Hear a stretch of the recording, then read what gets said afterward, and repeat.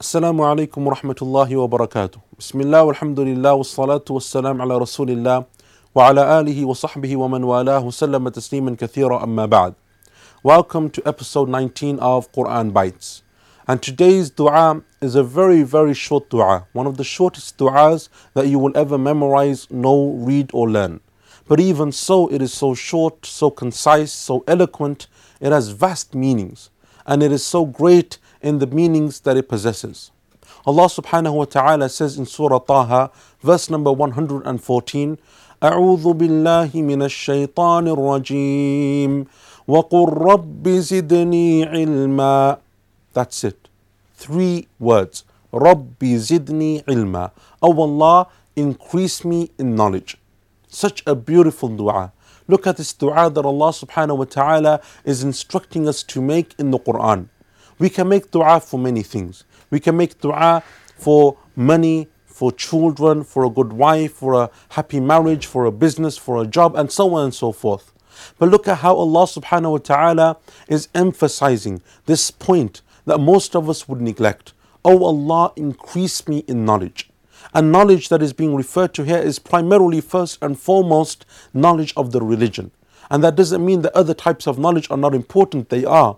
But first and foremost, we must prioritize knowledge of the religion, so that we may know Allah subhanahu wa ta'ala, so that we may worship Allah correctly, so that we may come closer to Allah subhanahu wa ta'ala, and so that we may gain His reward, His Jannah, His pleasure and His mercy.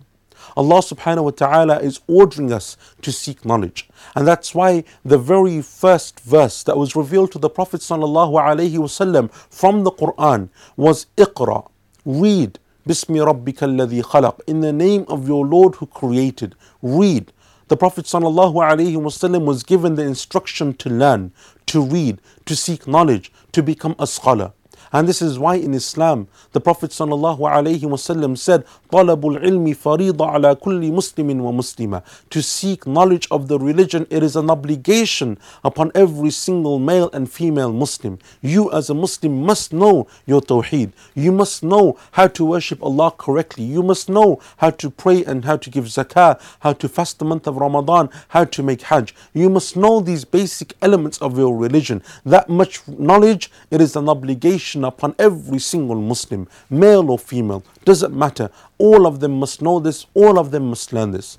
And the Prophet ﷺ in the Sunnah, and Allah Azza wa Jal in the Quran, in many places, they praised the worth and the value of the scholars. Those people who dedicate their lives to learn about Islam, to come closer to Allah through the pursuit of knowledge, learning the Quran, learning the tafsir of the Quran, learning the ahadith of the Prophet ﷺ, learning aqidah and fiqh and all of those different sciences, so that they can have a better, well-rounded, more comprehensive understanding of the religion.